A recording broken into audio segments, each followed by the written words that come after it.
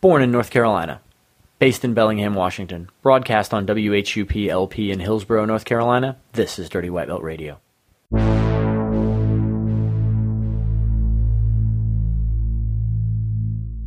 Innovative, often duplicated. When enough people get on the trend, I elevate it, make it way harder for them to follow what I take. It hard to swallow like a lozenge lodged in your trachea. Goodness gracious, bruh, I can never make this up. So just take your stuff, rake it up, and take the bus. Never fake the funk, you painted skunks. You played enough, I'm lifting bars to outer space, so the weight is up.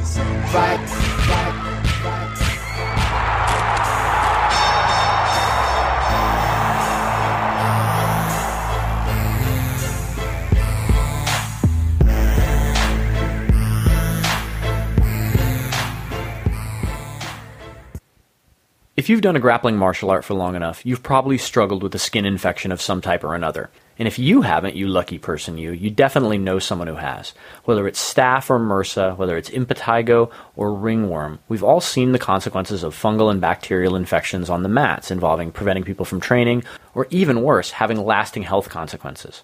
Well, Dr. Azam Anwar has thought deeply about this. A medical doctor and a medical device inventor, he's spent some time after his own skin infection thinking about the best ways to keep people training and to keep people healthy and safe. We talked for about an hour where he answered dozens of listener questions, ranging from what the single most important thing people to know about preventing skin infection while grappling is, to how bad it is to wait just a few hours before showering after training, what he thinks of the shower replacement wipes, what kind of stuff you should look for in soaps and other products on the market, and what gym owners can do to create an environment that's healthy, that's safe, and that's free from skin infections.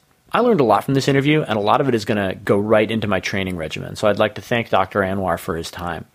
But before you hear the show, I want to tell you how to get a hold of us. You can always email me at jeff@dirtywhitebelt.com. You can follow us on Facebook and Twitter, or on Instagram at Dirty White Belt, where we're very active.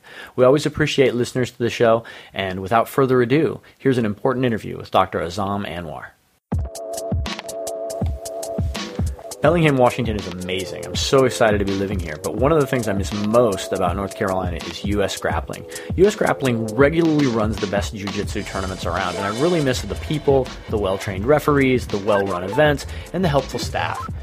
Fortunately, if you're anywhere in the American Southeast, there are a lot of upcoming events that you can compete at. Let's start with September 29th in Virginia Beach, Virginia. This is a submission-only tournament, true sub-only. No points, no time limits, no excuses. In Greensboro, North Carolina, in October 27th, there'll be another submission-only tournament. You can register early for that one at usgrappling.com and save yourself a few bucks. US Grappling is the best tournament organization I've ever been around, and I miss it a lot up here in the Northwest. So, you guys, you gotta let me live vicariously through you. Go to usgrappling.com and register today.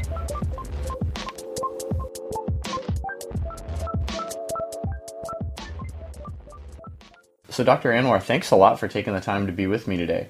Thank you, Jeff. Excited. Yeah, we had a lot of user-submitted questions. Grapplers are really concerned with the best ways to prevent common skin infections when they're doing Brazilian Jiu-Jitsu or whatever grappling art they practice. And I understand that you have quite a bit of experience with this. Well, we have experience on the dermatology side. And I actually suffered a skin infection related to MRSA, or methicillin-resistant staph, myself, and became interested in the field. So I'm not a dermatologist. I'm a cardiologist and a medical device inventor. And about 10 years ago, I was in a very busy clinical practice and developed this minor little dry spot on my shin. Scratched that a little bit, and then from there it got infected either from the hospital or from the gym. Went to my dermatologist. This thing was moving, quite rapidly from the size of a grain to the size of a, silver dollar within a matter of a week, and cultured it and got antibiotics and orally and topically. And then I used chlorhexidine washes, or a pink soap called Hibiclens. Probably a lot of people are familiar with that. Mm-hmm. And that was very drying, and I couldn't really tolerate that.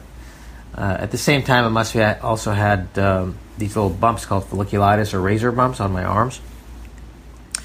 And then he recommended something odd called a bleach bath or a Clorox bath. And I'd been exposed to bleach and all that in medical school, so it'd been a number of years since I'd really even thought about it. But the way dermatologists and infectious disease doctors use a bleach bath or Clorox bath or a medicated bath, they've got various names. You put a quarter cup of Clorox, your Clorox that you wash your bath with, or bleach, your clothes with, and put it in a half a tub of water. So you basically dilute the bleach 1,000-fold. Bleach is a poison if you drink it, rots your esophagus. If you dilute it 100-fold, it's a very good surface cleaner. Probably a lot of the mats are being cleaned with bleach. And if you dilute it 1,000-fold, it's antimicrobial and even anti-inflammatory and safe on children, and often used in children with very severe eczema and staph colonization, meaning the staph's on their skin. So, the science and research behind that is really quite good. But on the flip side, it's cumbersome to use. You got to get in a tub and sit in there for 10 minutes and then rinse off. And you can imagine for somebody elderly or a mother taking care of a child, it could be quite onerous. So based on that experience, I went ahead and invented Clean, CLN. It's a gel cleanser which will be used in the shower for a minute or two. You get in there, you lather it on just like soap, and then you rinse it off. So it's a therapeutic cleanser that we then took to the clinic, did a couple clinical studies with it, and found very good results with staph and eczema. And then the community around here in Dallas and other places started using our products for sports, which brings me, to your podcast. I think the take-home message there is that, a lot of the gyms and places where we exercise, they carry a lot of microbes, a lot of bacteria and other microbes. And so whenever you have a cut or scrape or whatever, you just have to be really diligent. But, it's very easy to get an infection in that setting. In jiu-jitsu, which I don't practice, I'm really too far gone as far as my physical capabilities with too many injuries in the past. I noticed that you get very intense sweating, heat, and rubbing of the skin. And as I talked to a number of people in the space and then observed all that goes on and talked to a number of people, there's a huge number of infections there, as there is in wrestling. So anytime there's skin-to-skin contact, and whenever the skin is wet, actually the skin tears easily. And when the skin tears easily, those microbes can really jump in there and cause some havoc. Yeah, people in jiu-jitsu are really concerned about this. And as someone who I personally have eczema really bad a lot of the time, and I've had staph a couple times, it's not a fun thing. It's not the kind of thing you want to have. And so I'm wondering, what do you think the single most important thing people need to know about preventing skin infections?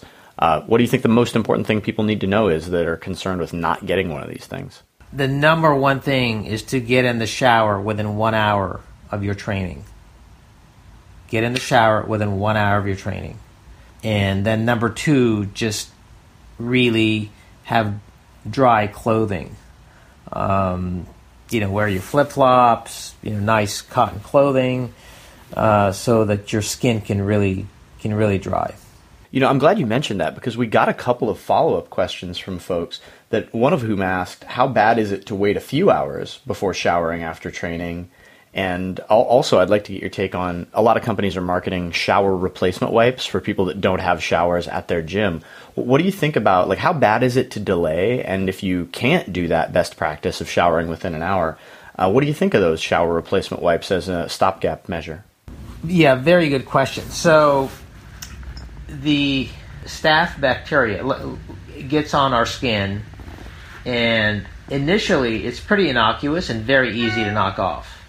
Once you have that one staph bacteria, they try looking for other bacteria, and they create these films, these biofilms. They send strands to each other, and it creates a little bit of a community, essentially creating a wrapping or a saran wrap on your skin which holds all these staph bacteria together. So it's much harder at 12 hours, for instance, to remove the staph bacteria off the skin, and for any form of cleansing or even antibiotics, etc., to really remove them.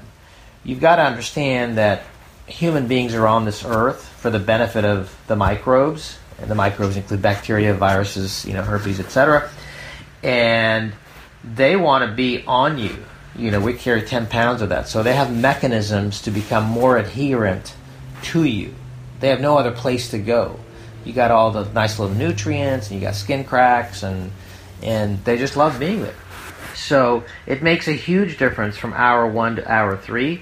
And the analogy that I would give you is just put some ketchup in a bowl or a plate, wash it right away, very easy. You wait overnight, very hard to remove.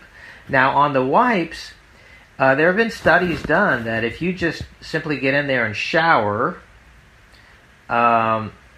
versus using wipes, the incidence of infection is much lower with showering.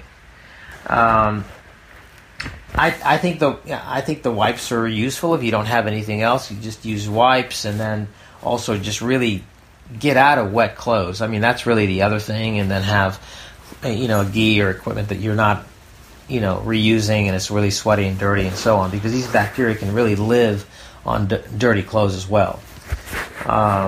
So at least if you can't shower, expose the skin to so that it gets dry. And then for people like you mentioned something earlier about your eczema, and whenever you're ready, I'd like to talk about eczema and skin infections in the population. So whenever it's appropriate.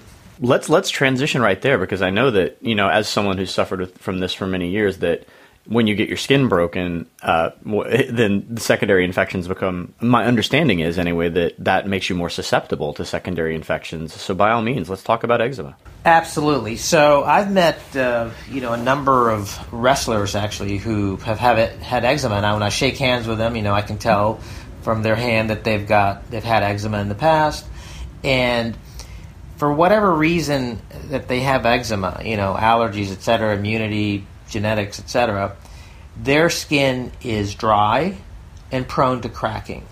So, and when someone with eczema wrestles, I think they're going to be at more risk of an infection because their skin's already brittle, and then they're putting themselves through skin through a lot more. And the staph bacteria love to jump into the cracks in patients who have eczema, cracks of their skin. And we know that staph bacteria really drives their eczema symptoms. So there's a correlation between eczema and staph bacteria. And when you add the grappling on top of that and go into environments that have a lot of bacteria in it, I think your eczema could really flare. So for someone like you need to have a cleanser that's really gentle, and that's where really our product comes in, because we went in the eczema population, did 2 clinical studies where they washed with our product, and we found improvement of their skin, lower staph counts, less steroid usage, better quality of life. And that's where we cut our teeth really with our product, with Clean, is in the eczema population. And 10 to 15% of kids under the age of 15 now have eczema, and you've got a lot of young kids grappling and wrestling, so there's probably a large community that has eczema that's, could use some extra help. Yeah, most definitely. In fact, we got a user-submitted question, and I want to get back to your product in a second, because I'd like to talk about what makes it effective, the science behind it, and a distinction from other more common soaps. But one of our user questions was, a friend of mine actually has eczema, and through that eczema, he got the herpes simplex 1 on his skin. And he's considering quitting grappling, not even necessarily because of the problems that he has with his own health, but because he doesn't feel like it's fair to his training partners. And so I'm wondering, is there a way that you can train with these sort of things and either train safely and know you're not going to communicate that to your friends, or are there best practices, not just so you can avoid skin infections yourself, but that you can avoid infecting your training partners? That's a terrific question. I mean, first of all, if you have an outbreak, then even without an outbreak, within a few days of an outbreak on either side, you could be infectious. So, but I think once your skin is really, let's say after an outbreak, it's clear for a few days, then you're not really going to be infectious, and everybody has to, adopt really good hygiene. If it's okay with you, I would like to bounce that question off some of my dermatology colleagues to see how they deal with that. But I really think that he could work around it. But if you're in jiu-jitsu, you ought to assume that there's a lot of these bacteria all over the place anyway. We're carrying it, and some of the people just flare. So I would think that he doesn't need to get out of it. Obviously, if he's had a recent flare, I would, refrain. But I don't think this would be the reason not to, not to do this, because, everybody's kind of shedding the herpes simplex, all the time. It's everywhere. So that's why having any cuts and hygiene and all that are so critical. You have to defend yourself at all times. Along the same lines, you mentioned earlier that you recommended some cotton clothing, stuff that'll help you dry out after you get yourself all wet. One of the crusades that I'm on a lot is jiu-jitsu people are usually really good about washing their gi, the uniform we use while grappling. But a lot of people are not as good about washing their belt that ties the gi.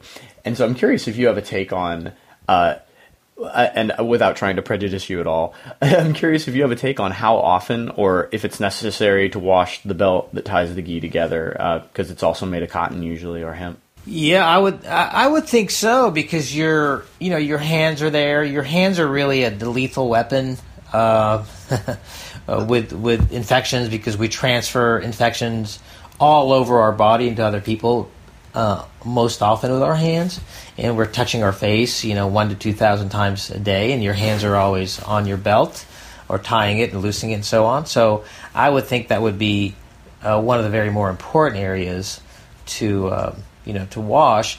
And one of the things you could do is just have a sink or someplace where you can just soak in some diluted bleach, and for a few minutes, and I think that would be really helpful. Just have a little routine. I do that with, I walk a lot and play golf and so on, and I just do that with my golf caps. I've got a sink and just throw it in there and throw a few of them in, and there are a lot of people who will get recurrent scalp infections because they're just wearing a dirty hat over and over it, and it's kind of the same principle. But let's return briefly to your product, because in grappling we hear a lot of stuff about things like tea tree oil and other ingredients that are necessary, and there are also a lot of soaps that are marketed specifically for a jiu-jitsu audience. And so I'm curious, are those soaps really way better than a Bar of Dial or Dove or whatever?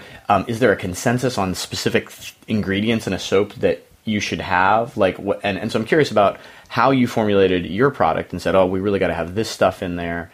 And as for sort of the other soaps that are marketed to grapplers commonly, is tea tree oil and things like that, are there ingredients that are more scientifically valid in terms of preventing skin infections? What should folks be looking for in a product to clean themselves? What they should be looking for is a product that's not really going to be very rough on your skin, because if you get a very rough product and it cracks the skin and dries the skin, then you're really defeating the purpose, because your best defense against infections are really an intact skin. So if your product is really damaging your skin or drying it, and this is one of the problems with alcohol and alcohol wipes and alcohol gels, it's great at killing the bacteria or the other microbes, but it really, really dries you out, and then your hand cracks, and then it's more prone to infections later. So it'll be a conduit to really transfer infections because it has all those cracks. So you want something really, really, really gentle. The other thing with soaps and just prevention, you probably can use almost any soap. The key is to really get in the shower within that first hour that I talked about. I do think that when you have a crack in your skin, or you have some acne or folliculitis, which a lot of grapplers get, and the unfortunate thing is we don't really see all the cracks in our skin. I mean, you may look perfectly fine, but there are little micro cracks, and these bacteria can find those those cracks. So get in the shower early. Use something gentle. Now, as far as these other products, I'm not sure about the clinical studies that they've done with them. Theoretically they could be antibacterial and so on, but some of them are really, really quite drying. As far as dial soap, the ingredient there, triclosan, which is an antibiotic, is actually is being taken off the market. So you shouldn't really be using products that have triclosan in it. It's been around since the 70s. The FDA just made a determination that it causes hormonal imbalances and so on. So that's kind of the background of the currently available products. The other is, I wouldn't use a bar of soap, because the bar of soap is inherently dirty, and there have been studies where you can take a culture of it and you can grow bacteria off a bar of soap. So I think the other is, you should have your own bottle of product, or your own bottle of cleanser that you're carrying, because the community ones, you could imagine in the shower when they open the lid, they have to refill it and so on. So a lot of things can be introduced. So that's kind of a general background, and I don't want to really say anything more about the other products or competitive products and so on. I can tell you about our product. We noticed that the sodium hypochlorite, which is a component of bleach, is very clinically effective. It has multiple mechanisms of killing bacteria and fungi and so on. And after I developed the product, I took it in the lab, and we showed that it kills the acne bacteria, kills staph. If you put it in a jar, it kills Pseudomonas and fungi and so on. So it has some properties that will kill microbes. Now, on the other hand, we also do testing on the product so that it is safe on the skin. It doesn't cause an allergic reaction, it doesn't crack the skin, it doesn't damage the eye, etc. So you want something that has moderate activity against the microbes and bacteria, but you also want it to be safe on the skin, and we were able to prove that in testing. And then we went on and actually did a study on children who have the most sensitive skin with eczema. So these are kids that have really, really sensitive skin. They can't really tolerate very much. And we took those that have staph bacteria inside their lesions of eczema, and we got dramatic results in our first study, and then we repeated that study at Northwestern in Houston with 50 patients. And again, their skin improved, a very sensitive skin improved, the staph bacteria levels went down, and now it's kind of becoming a standard product for cleansing, or CLN is becoming a standard cleansing product in a lot of areas in dermatology, but we actually started with eczema and pediatric dermatology and staph. So that's kind of our pedigree. And then when you step back and really look at what is really going on with the skin, it's a surface, it's a protective surface. Imagine a very nice wooden table, a nice beautiful surface. On this surface, unbeknownst to us and unknown to us, there are 150 different microbes and bacteria on that, just living, happily, actually helping us, making vitamins and so on and so forth. So when that skin surface cracks, and it cracks more because when somebody's stretching it, you're grappling, it gets wet, those bacteria and microbes can really kind of jump in there. So you want something that can go in and gently clean the surface without making the cracks worse, kill some of the bacteria, have anti-inflammatory effects, and then you wash it all off and you go on your merry way and you put on clean clothes. So that's essentially the background of our product, and we kind of cut our teeth in the wrestling community, and they found, we had products in schools where they adopted usage throughout the team, and their incidence of skin infections really, really went down. And we're very keen to, do a larger clinical study in grappling or wrestling, a very high infection rate state, or sport. 1 out of 3 people are going to suffer an infection during season in wrestling. They get ringworm, then staph is second, and herpes is third. And I imagine it's the same in jiu-jitsu. If you expose the same population to it, you're kind of doing the same thing, maybe even more so. My understanding is that ringworm is a little bit different, maybe not in the prevention best practices, but in terms of like how it operates biologically. And so we did get a question actually about, you mentioned how a diluted bleach solution can be really useful, but is that also useful for ringworm as well? Or is bleach effective with ringworm? It sounds like your product is, but I'm curious, a lot of people believe in the bleach the ringworm away theory. Yeah, I think a very inexpensive, way to approach, a lot of your, a lot of the skin conditions is to do a diluted bleach bath. So a really inexpensive approach for your audience to deal with a lot of common problems is put a 1/4 cup of Clorox in half a tub of water, and you sit in it for about 10 minutes, soak in it, and then rinse off with a shower, and that will have anti-ringworm effect, anti-staph, anti-herpes. It'll kill a lot of things, and it'll be a little bit drying to your skin, but not too bad. Just to kind of be clear about the various classifications, we can kind of go over that when you have a moment, because we talk about microbes and bacteria, and it could be confusing, and I would like to break that down for you a little bit more. Yeah, please. Let's talk about, you mentioned that the most common ones for grapplers, or at least wrestlers, are ringworm, staph, MRSA variant of staph.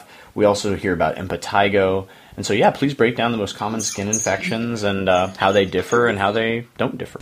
Sure. So just classification-wise, the skin infections are divided into really 3 types. The first type is bacterial.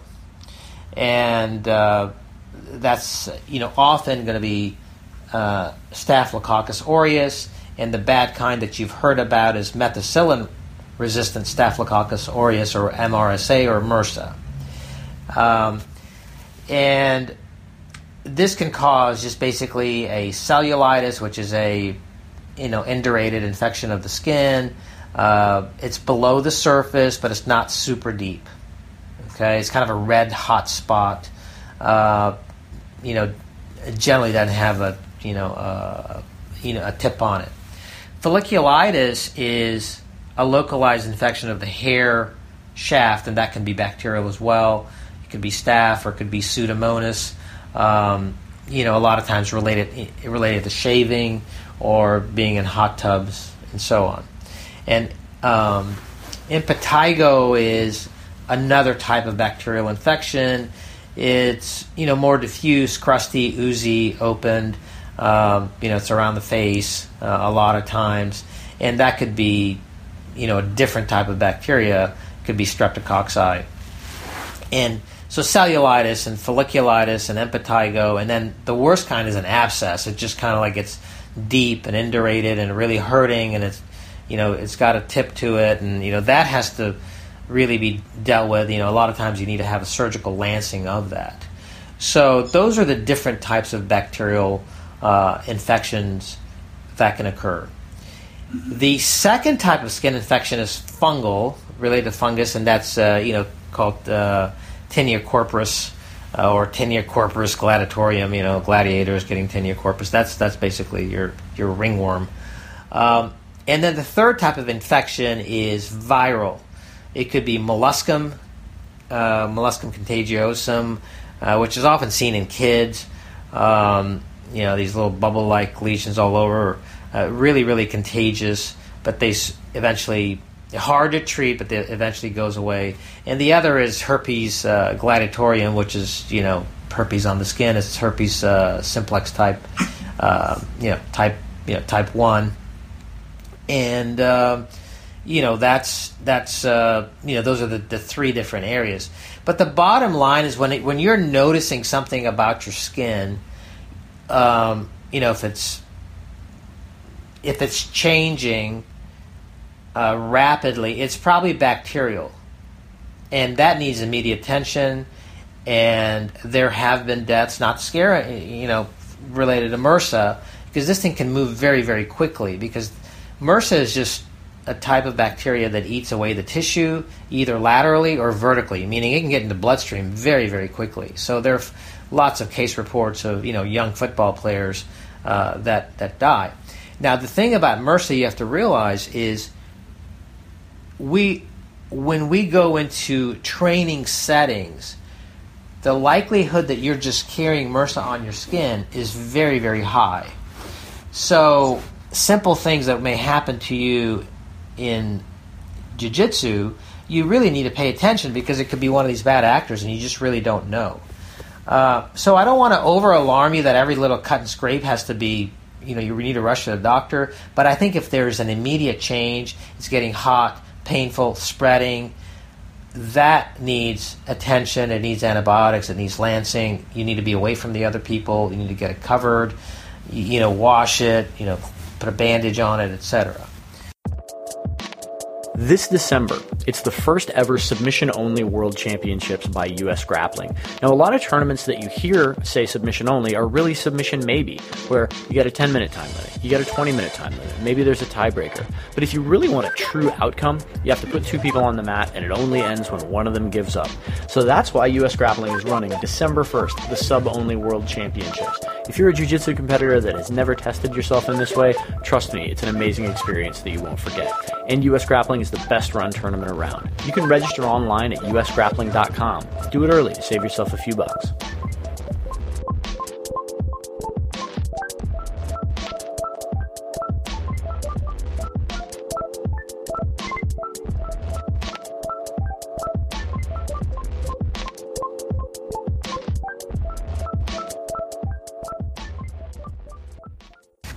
I think that's great advice. And as someone that has had 2 staph infections, I'm curious. I think you gave the best possible advice, which is you start to notice a change. Because that's what my last staph infection, what happened was I thought I'd banged my shin on somebody else's shin. And then about an hour later, it was starting to get warm. And I was like, yeah, let's go to the doctor, which turned out to be a great decision. And I remember them telling me, they knocked it down with antibiotics. But they told me that if I had left it untreated, it was common staph, but could have developed into a MRSA infection. Now, I may be remembering that wrong, but I would like you to check me on that. Is that a kind of thing where, like, if I'm inattentive to a smaller infection, can it develop into an infection that then resists common treatments? Yes. I mean, in general, you're absolutely correct. So if you're getting an infection in your skin, there is a type of bacteria, there is a class of bacteria that's already in there and causing the infection. So it's not going to really change its species, so to speak. You've got that bacteria is causing an infection.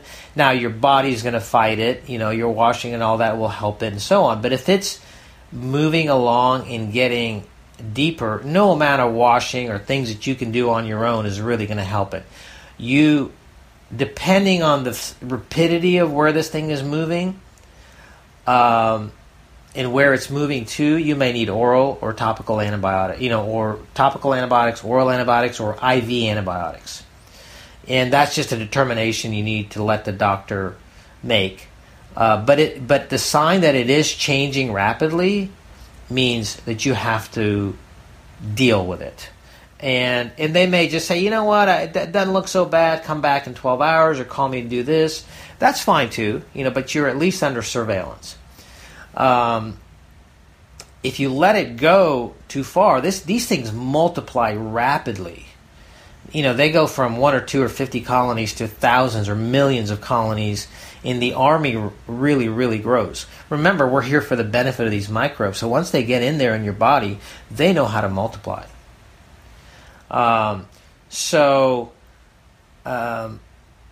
You're right to go in and deal with it. I don't know that it would change from one type of staph and turn into MRSA. Well, MRSA is a type of staph. It is just a particular type of staph that has the machinery to become resistant to a lot of the common antibiotics, which is penicillin or methicillin. So it's, MRSA and staph are kind of you're saying it's the same thing. It's like you're saying, something is a Jeep, right? And then it's a 2-door Jeep or a 4-door Jeep, but they're both Jeeps. And let's say the 2-door is worse than the 4-door or something like that. It's just, semantics that could be really confusing. Mm-hmm. I have one more question about one or two more questions about individual best practices, and then I'd like to ask you a couple of questions about what jiu-jitsu gyms and gym owners can do.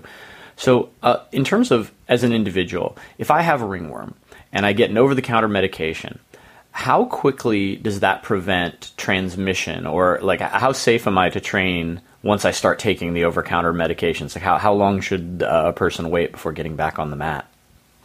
Yeah, so as far as ringworm, Tinea corporis, it's called,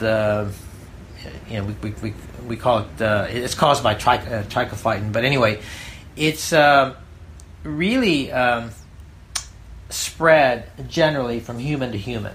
So we're highly infectious as a human being, less so from the mats, okay? And, tremendous amount of breakouts, and you can also take it home. What you do with that is you have to have proper hygiene, obviously washing of the mats. You get you would use an antifungal cream or a single body, for single body lesions. You can buy those, things over the counter.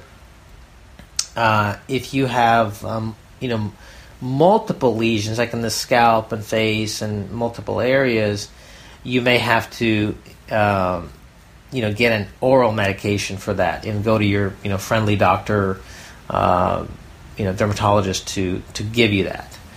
So, the oral and topical treatment generally for ringworm is for about, 3 days for skin lesions. But if it's on the scalp, it's going to be longer. It's going to be 14 days.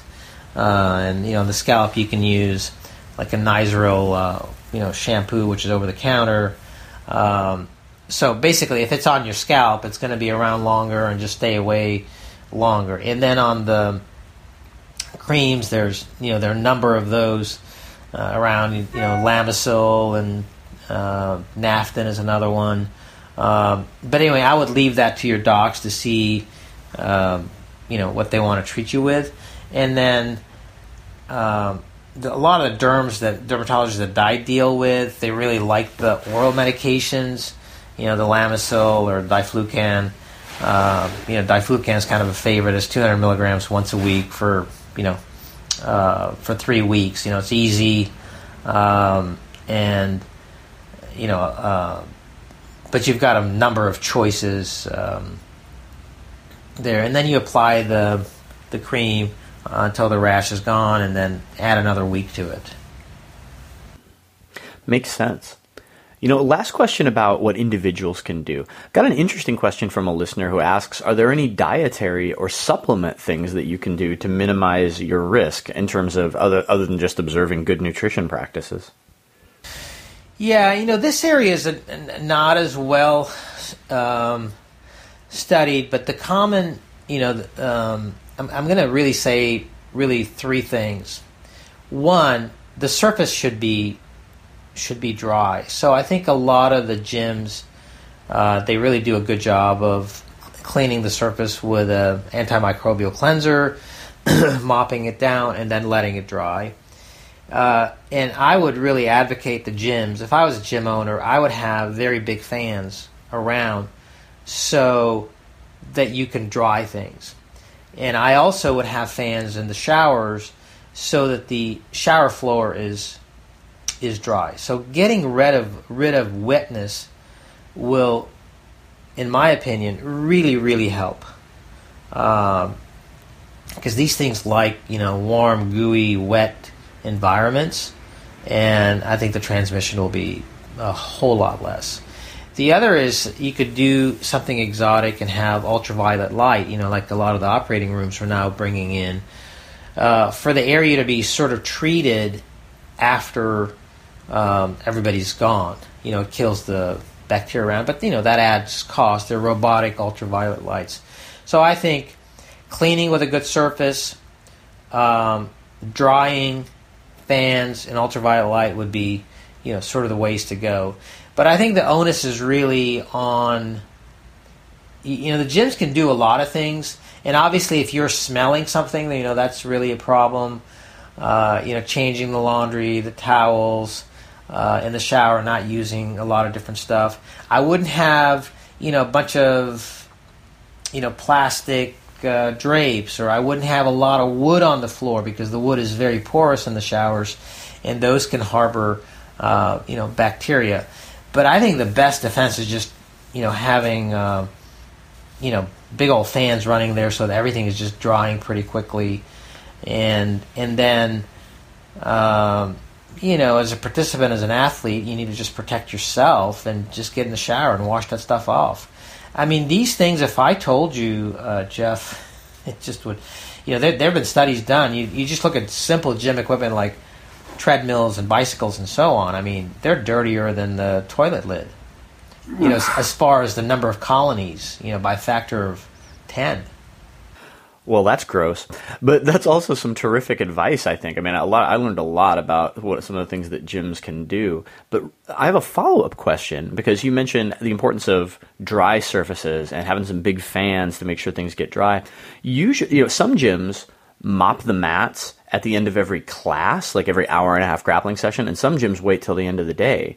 What would you recommend? Because I can see, based on your advice, a case for either, because obviously if you mop more often, it's going to be wetter, but then you're also killing, you're using cleaning products. So what do you think is better, after every class or at the end of the day? I am not sure. To me, I think, I would think between classes. I mean, maybe not after every class. I think it depends on the level of wetness that you have there. It also depends on the ventilation. If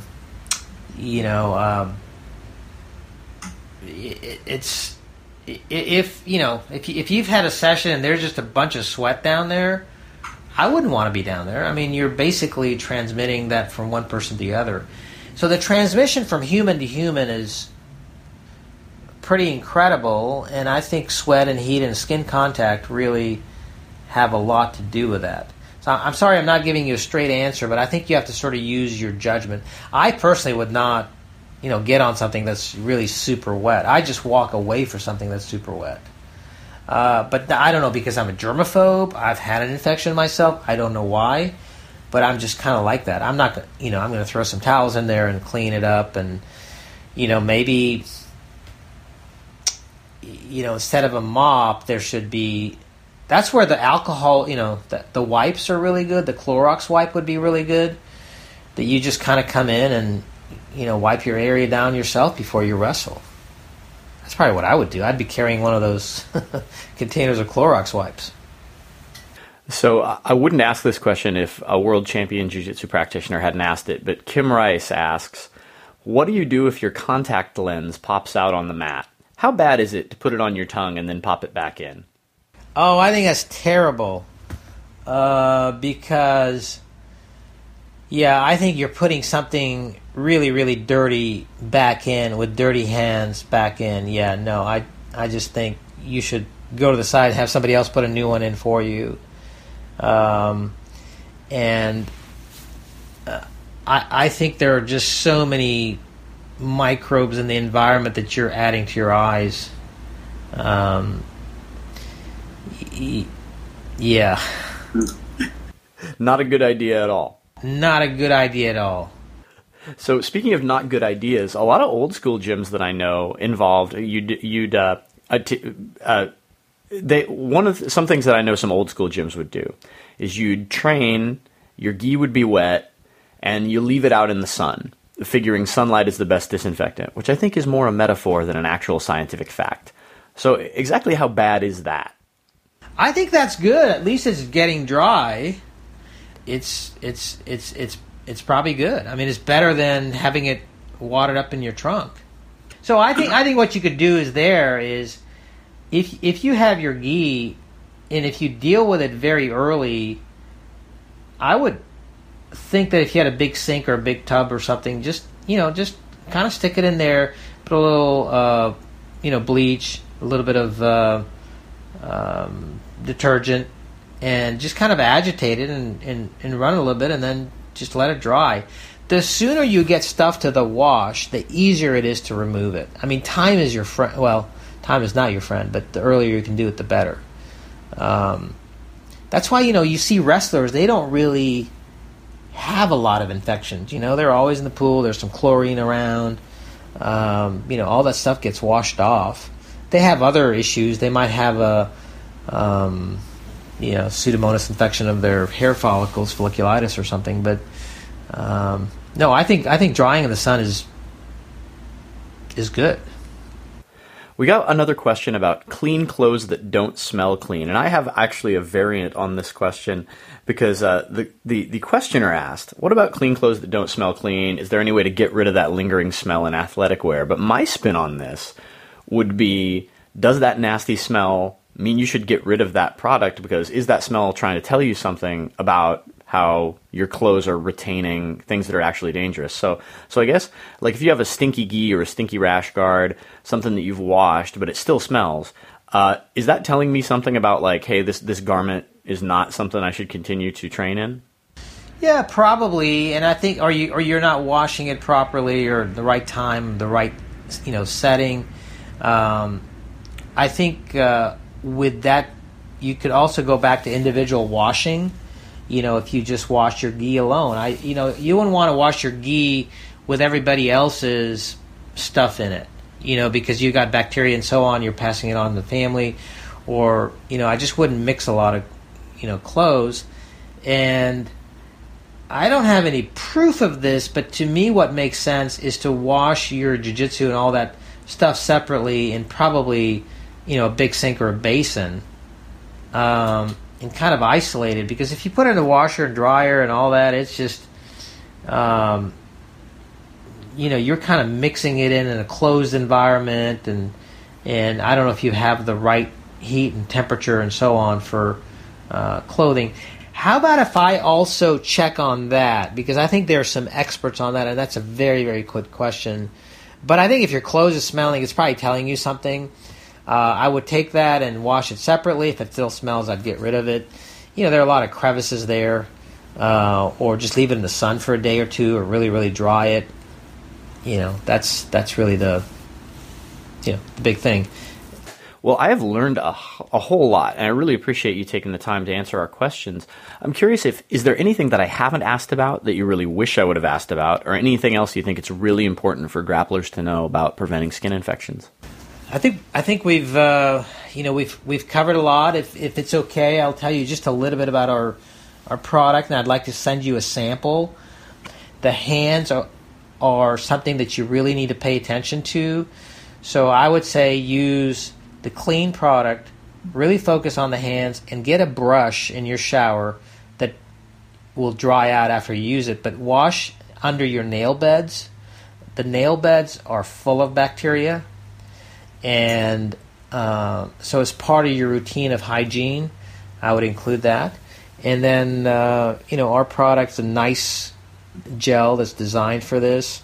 And a little bit of it goes really a long way. And I'd like to get advice from experts like you or your listeners of how we can serve the community better and, be part of the grappling community to see if we can improve, the skincare.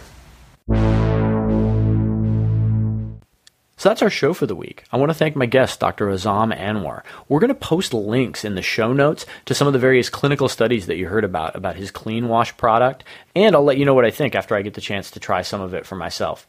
So if you're concerned with staying on the mat or being a great training partner and making sure you don't infect other people, I'm sure that you appreciated hearing that as much as I did. This is Dirty White Belt Radio. My name is Jeff Shaw, and we'll see you again real soon.